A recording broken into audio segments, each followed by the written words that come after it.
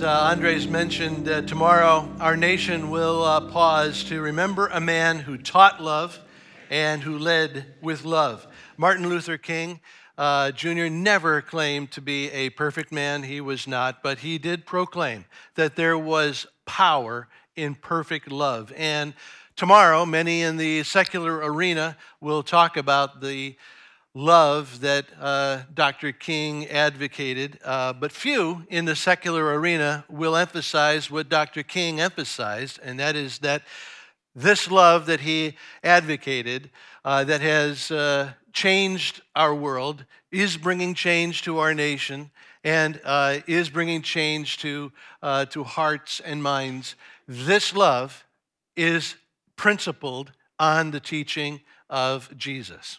And the question I want to ask today is whether I am applying the love principles of Jesus, whether you are applying the love principles of Jesus to your world. That's an important question. First of all, do you know the love principles of Jesus? And then, of course, the much bigger question is, are you applying the world-changing love principles to your world? Many of us are not. We call ourselves Christ followers, but many of us are not following what Jesus taught about love. And our families show it. Our marriages show it. Our work relationships, our relationships in general tell the sad tale that we are not applying the love of Jesus as he taught it to our everyday relationships. In fact, our relationships tell the sad tale that we're not even trying, to live in the love of Jesus. So let's talk about the love principles of Jesus and what it means to try to apply them to our lives. Not just talk about it. Not just sing about the love of Jesus, but to really try to apply the love of Jesus to our real life relationships. The first principle Jesus taught on love is this: love is the most important thing. If you know Jesus, you know that he taught that love is the most important thing in life. This is what Jesus says in Matthew chapter 22. Love the Lord your God with all your heart and all your soul and all your mind. This is the first and greatest commandment. And the second is like it. Love your neighbor as yourself. Jesus said that the most important thing in life is love. Loving God in heaven, loving people on earth. Love is the first thing. Love is the greatest thing. There is nothing more important than love, Jesus taught. Now, when Jesus chose to teach that love is the most important thing in life, Jesus was revolutionary in his day. Today, however, the impact of his revolutionary teaching is blunted by the fact that we live in a culture that has been shaped by Jesus' revolutionary word on love for 2,000 years. We live in a culture that agrees that showing love is the most important thing until we're actually called to do it. We agree that loving God is the most important thing until we learn that the love Jesus is talking about includes some sacrifice, including maybe sacrificing to spend some time in prayer with God or sacrificing some of our income to give to God's work. Oh, we agree that loving people is the most important thing in life until we learn that the love that Jesus is talking about involves some sacrifice in our lives, about maybe being kind to some unkind people in our lives. Oh, we agree that love is the most important thing in the world until we learn that Jesus is teaching us to leave our comfort zone and actually reach out to people in love who may reject us for that very love. We're blessed to have here at BlackRock some students who are passionate about reaching out with the love of Jesus. Our Black Rock High School student ministry forms a group called Fusion. And all the time I get to hear stories about Fusion students who are reaching out with love not only to their peers, but also to people who are much older. One Fusion student told me recently how she was doing homework at Panera, a couple of blocks, just down the Black Rock Turnpike. And while she was doing her homework there at Panera, she had this strong sense that God wanted to reach out to someone in pain right there at Panera. So she closed her textbook and she started looking around. She wandered around for 20 minutes just looking to see if there was somebody who needed maybe some prayer. Well, the trail went cold. So she packed up her things and she was about to leave. And then on her way out the door, she saw an elderly couple sitting across from each other at a booth. And they were both crying. And so she went up to this couple and said that I'm just a teenager, she said, and I'm wandering around, asking God who I could pray for. And I was wondering if maybe I could pray for you. And the woman immediately said, please sit down because we've just come from the doctor's office and my husband has just learned that he's been diagnosed with Alzheimer's disease. So they sat down. They held hands and prayed together. And this Fusion student says that as they were praying, this couple started crying even more. But now the tears were not tears of despair. They were the tears of recognition that they were seen by God. They were loved by God. And just like this student, you can be a healer if you try love. If you reach out beyond your comfort zone to live out Jesus' truth, that love is the most important thing. If you believe Jesus, if you believe this truth, then you will realize that love is worth closing your textbook. Love is worth the risk of rejection. Love is worth opening your eyes and opening your heart to the hurt and hurting people around you. Because love is the most important thing in life. Next, besides teaching that love is the most important thing, Jesus taught another principle about love, and that is that love means self-sacrificial action. Now, this gets to the heart of how Jesus defined love, and how Jesus defined love is different than how we usually define love. Today, if you ask people how you define love, they'll say it's a feeling of affection, or they'll say love is this energy that you send out to the world. Jesus says, no, that's not it. Jesus says, love is not a feeling. Love is not an abstract concept. Jesus taught that love is an action. It's a set of actions, self-sacrificial actions. That's why over and over again, Jesus commands his followers to love. Jesus knows you can't command a feeling because love is not a feeling in Jesus' definition.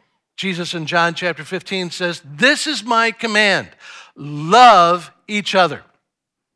Where the word love is coming to us in Greek. Jesus' love lessons in the Gospels come to us in Greek, where Jesus' word for love is the Greek word agape. And in Greek, agape refers to unselfish, self-sacrificing love. Now, Greek has many other words that refer to love. Some of them have to do with feelings of affection for your family, or feelings of affection for a friend. But the gospel writers specifically refer to Jesus' love as agape, self-sacrificing, active love. So when Jesus teaches me to agape my neighbor, my nearby, my neighbor, the love Jesus has in mind is doing specific acts of service that involves an investment of my time, of my energy, and my effort. So that means if I'm a supervisor, I can't just say I love my employees in my workplace. Love is actually listening to my employees and then trying to respond to their needs in a practical, specific ways and encouraging them. If I'm a student, love isn't just saying, I love my family. It's actually spending time with my kid brother. It's actually spending time showing my kid brother that I care about him and I'm willing to welcome him into my life and show that I care about him. If I'm married, love isn't just saying I love my spouse. It's sacrificing my personal demand to be made happy first and actually focusing on sacrificial acts that make my spouse happy first. So I'm convinced that for most of us, God wants to teach us agape at home. But unfortunately, many of us aren't even trying. We're not even trying love. We're not even trying to follow Jesus' love in our home. Maybe you're a spouse who used to try, but now you've given up. Or maybe you're a spouse who never even started. Maybe you're a spouse who, from the very beginning, from your wedding day, there was this unspoken expectation for your spouse that goes like this. Your job is to make me happy. And if you make me happy, then I might make you happy. This, if you make me happy, then I'll make you happy contract is a formula for marriage disappointment.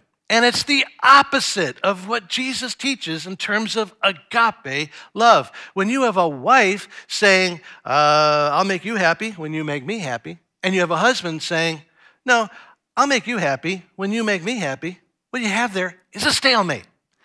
If your marriage is a stalemate today, the only hope is for Jesus' love. The only hope is for at least one spouse in this marriage to choose agape love and put the other spouse first with some sacrificial love. One afternoon, a husband and wife went to the doctor's office for a follow-up for the husband's heart attack. And with his stethoscope, the doctor listens to the husband's heart and then gets very serious, look on his face, and says to the husband, you can get dressed. And then he says to the wife, come out in the hall. I'd like to speak to you. And outside the office, the doctor says, ma'am, your husband is going to have another probably fatal heart attack unless you remove all stress from his life, unless you cater to his every whim, unless you serve him, unless you never argue but always agree with him, never complain. Otherwise, he's not going to live much longer. So the wife closes her eyes and nods her head. The husband comes out. Together they leave the doctor's office. And then in the car, the husband turns to the wife and says, so, honey, what did the doctors say to you? And the wife said, well, the doctor said, you're going to die.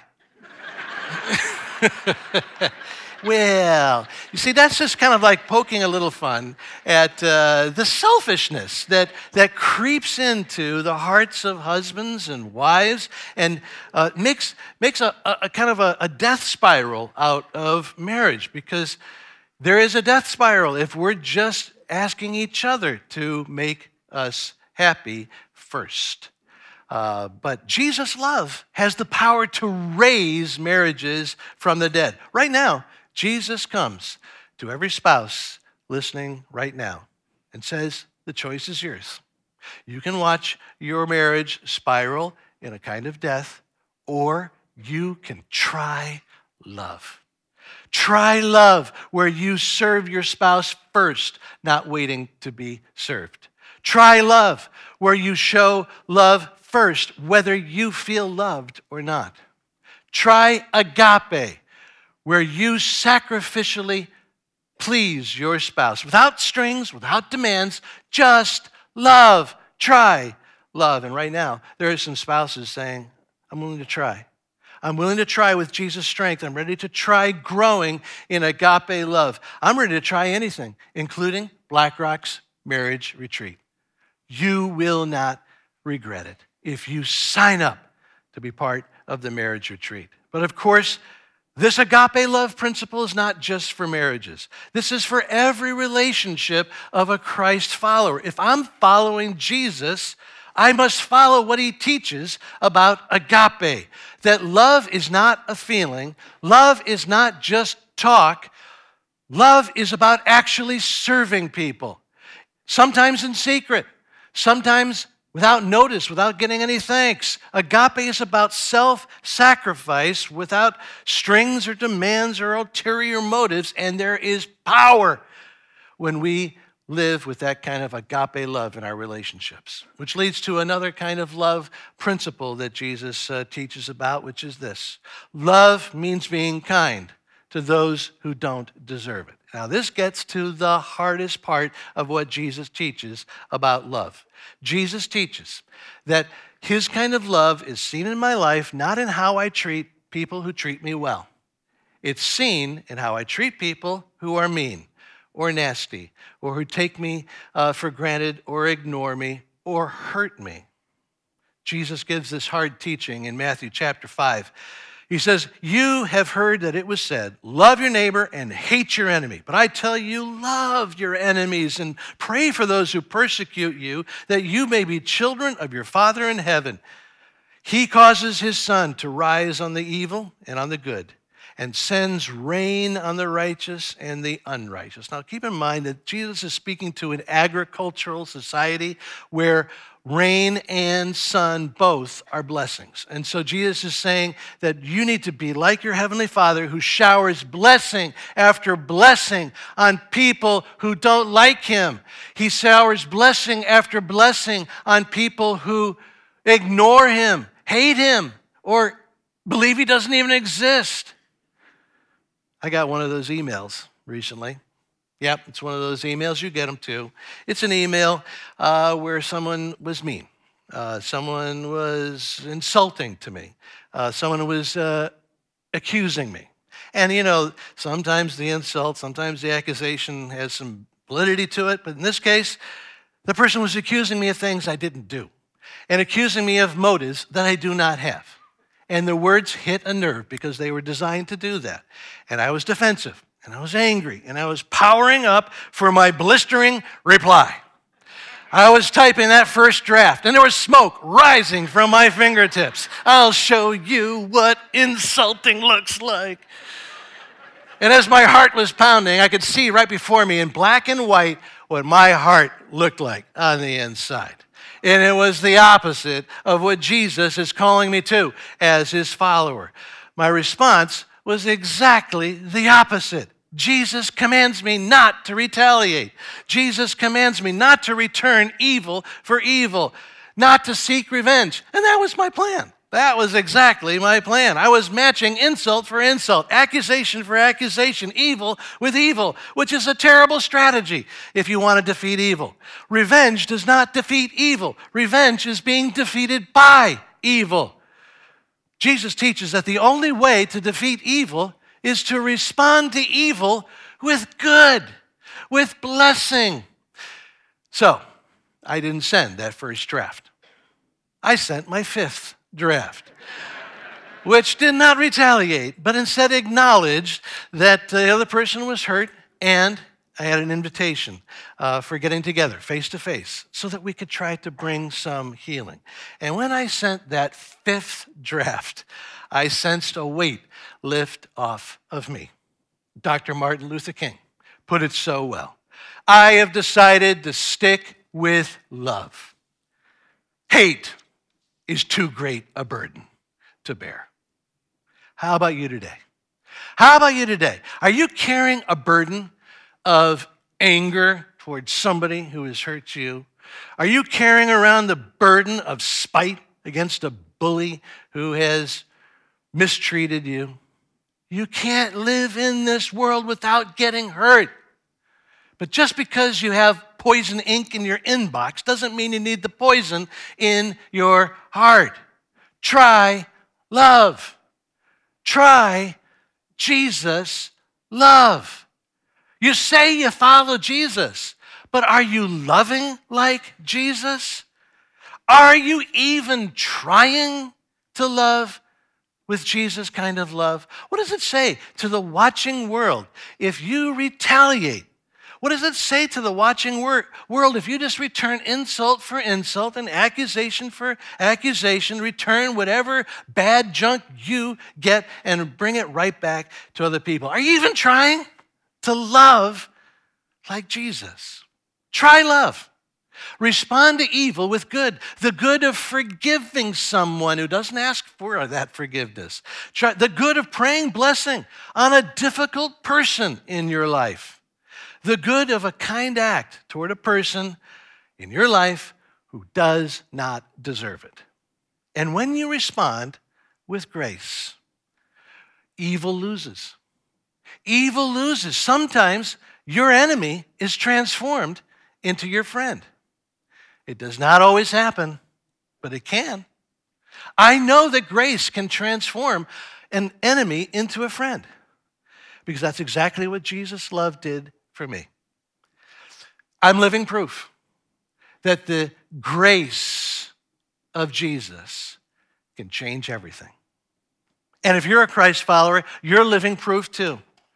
When I was God's enemy, Jesus sacrificed his life for me out of his agape love. And that love conquered me. And now all I want is to have that love in me so I can share it with other people, so that they can be transformed just like I'm getting transformed by the love of Jesus.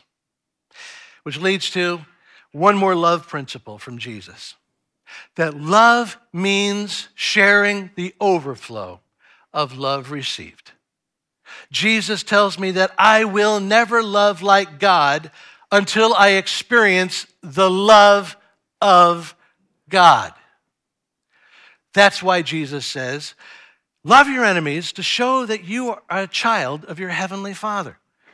Jesus is saying that the kind of love that God has can overflow from your life if you experience, if you receive it, if you receive the love of God. That's what Jesus is teaching when he says in John 15, my command is this, love each other as I have loved you. Jesus says that the only way that I can love like him is to be loved by him. Jesus says, try it. Try love. Try my love as you experience it. Have you experienced the love of Jesus? If you've experienced the agape love of Jesus, then you can close your textbook and look around for some people that you can show agape love to with a little bit of self-sacrifice and focusing on some other people. If you've experienced the forgiving love of Jesus, you can forgive someone. You can forgive your spouse. If you've experienced the kindness of Jesus when you didn't deserve it, you can show kindness to someone in your life who does not deserve it. If you've experienced the love of Jesus that hunts you down and doesn't give up on you, then you have a love reservoir that you can overflow from to be a kind of person who has a love for people that does not give up. Today, Jesus is calling you to display the love you receive from him. That's what try love means today. Try love means trying to live out of the overflow of what you receive in Jesus. Don't just sing about it. Try love. Don't just talk about it. Try love. His love is what saves you. His love is what you're saved for. His love is what calls you to him. His love is what you're called for. Don't wait, don't fear, don't doubt, don't delay. Try it. Try the love of Jesus. Thank you for watching BlackRock's Sermon of the Week. We're so glad you found us, and we hope that this message helped you feel more connected to God. In talking about connection, we find that it's super important for people to be connected to others and to a community in order to grow in their faith. So if you're in our area, we want to invite you to join us for one of our services. You can find out more about our times and locations right here on this webpage. And if you're not in the area, don't worry. We encourage you to join a local church where you are. There you'll find people who can walk alongside you and help you continue to grow in your faith. So we hope that you join us next week, and thank you so much for watching.